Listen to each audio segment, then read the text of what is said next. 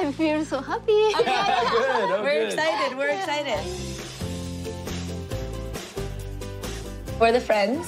We're the friend family. That's our last name is Friend. That's We are. we're the friend We are. family. We're friends too, but we're also the friend family. Yeah.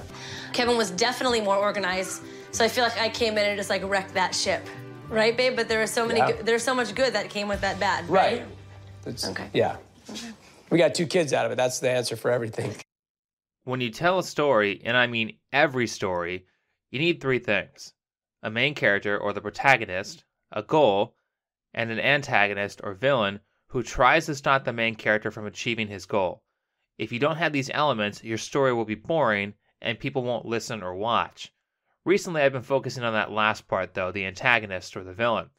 But more specifically, stories that do a good job of incorporating multiple villains into the plot, like the first Harry Potter book or even Ozark, because real life isn't linear and simple, it's complex.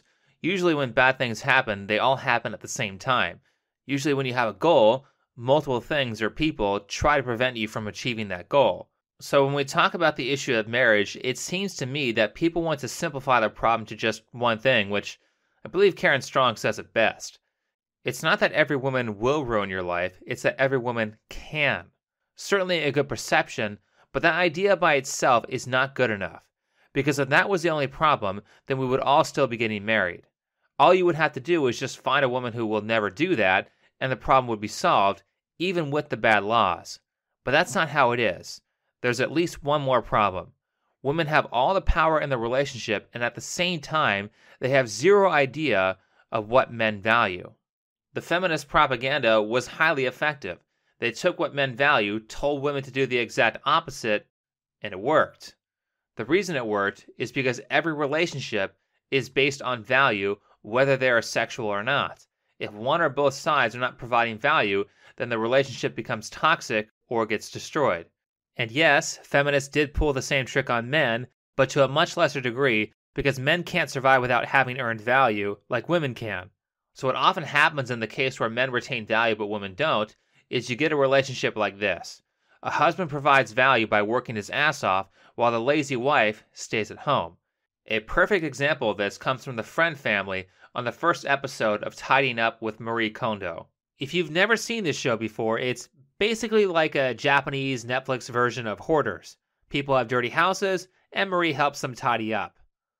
二人とも結構お仕事をされててそれが忙しいんですか So both of you work? Well, he mostly works. I teach intercultural communication a few days a week, but I'm mostly home. I'm 50, 60 hours a week, yeah, and then sometimes on the weekends, I'm a sales manager for a restaurant supply company, so. This situation with Rachel and Kevin is something I often see with women who say, but I work too. The husband works all day, 7 days a week with a real job, and she works a fun job for a few hours a week. Notice how he specifically gave how many hours he works, and she didn't. There's a reason for that. She wants to make her job look more demanding than it is. So let's figure out just how much she works through the power of math. She said she teaches a humanities class a few days a week. We can assume that's maybe 2 to 4 days a week. A humanities course usually runs for about an hour and a half, meaning that Rachel is working anywhere from 3 to 6 hours per week, versus Kevin, who works 50 to 60 hours on the weekdays, and then sometimes throws in extra hours on the weekend as a sales manager.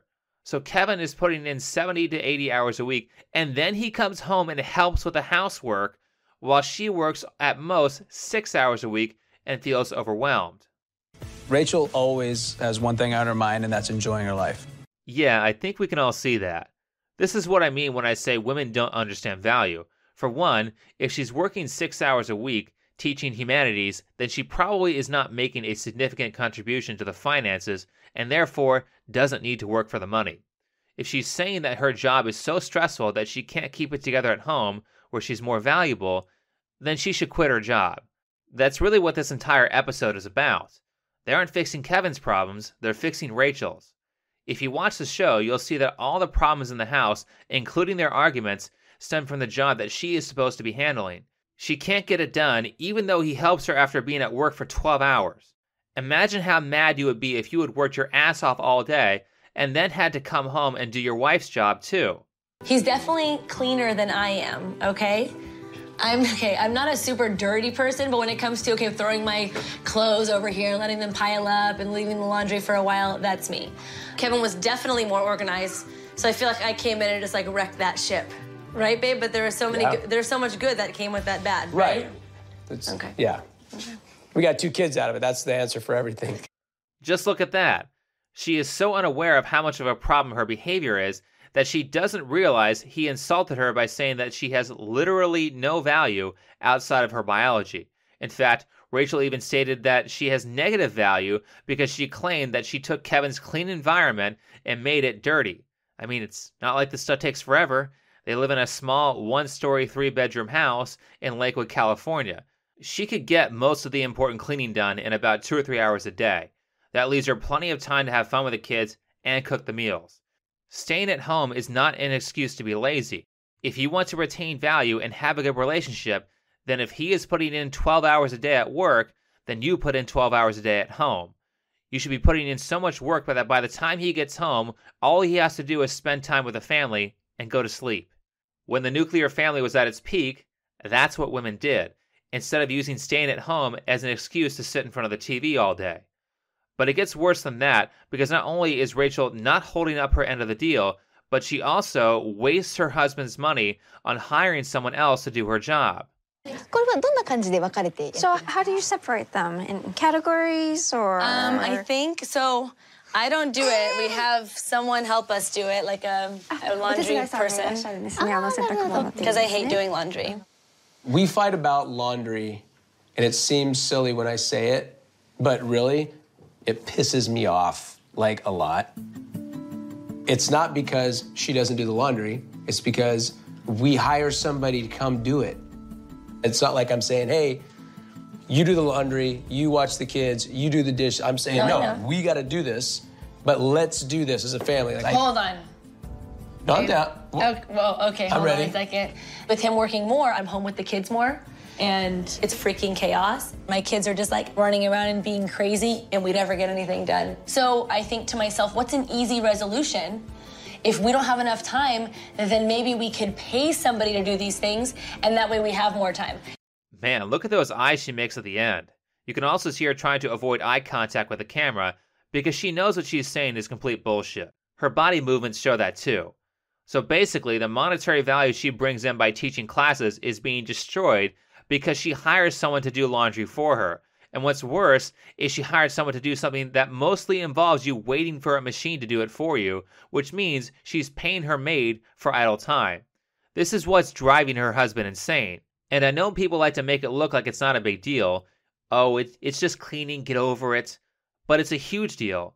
Men don't want to come home to a dirty house and have to make their own food after working all day while you were at home not answering to a boss and doing whatever you wanted.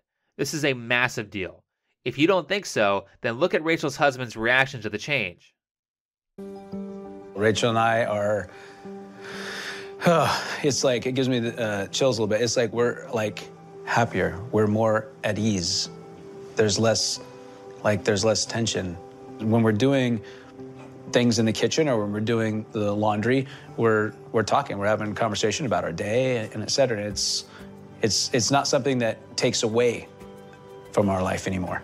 It's something that adds to our life now. Even with Kevin and I, like, things have changed with us. Like, he has been more like romantic and cute lately. He says, oh, the whole cleaning thing is like sexy. So it's just, I'm serious. Take a look at that. He even says that she is more attractive now that she adds actual value to the household. The intervention wasn't for the friend family, it was for Rachel. I'm just gonna say it, I hate laundry, okay? That actually gives me anxiety. But I know that if Kevin and I continue our habits, my kids are gonna be the exact same. It's statements like this that reveal what the problem is. Not only do women have the choice to be a complete detriment to their relationship and still get what they want, but even if they wanted to be a good wife, they don't know how. They're supposed to learn these skills in childhood.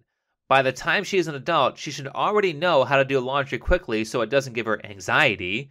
She should know how to cook amazing food. She should know how to manage kids from experiences like babysitting.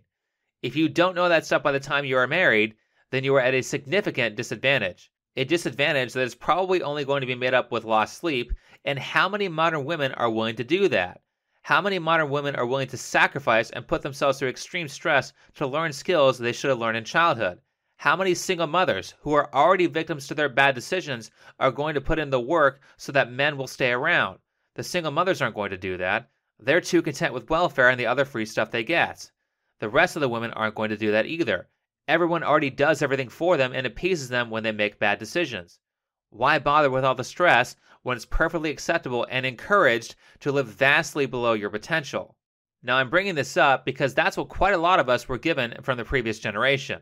That's what the millennials and Gen Z inherited, an adult pool full of parents and teachers and single mothers who didn't teach us anything about how to be valuable to ourselves or other people. They didn't pass down any of the important knowledge they were given from their parents, and that's caused our generations to have quite a few problems that we shouldn't have. So, if you want to defeat that neglect and the propaganda you were taught as a kid while at the same time harming the people who harmed you when you were young, then become valuable. Your best revenge is always success. There is nothing horrible people hate more than to see their ideas failing while their enemies' ideas succeed. Now, I've already made a lot of videos on building value, so I'm not going to bore people by repeating old material, but I will say this. If you want to be valuable, then you can never be finished improving. And I know that sounds obvious, but a lot of people don't act that way. You can see it here right on YouTube. There are many channels out there complaining that the algorithm killed their channel, when in reality, the reason their channels are dying is because they haven't improved at all since they started.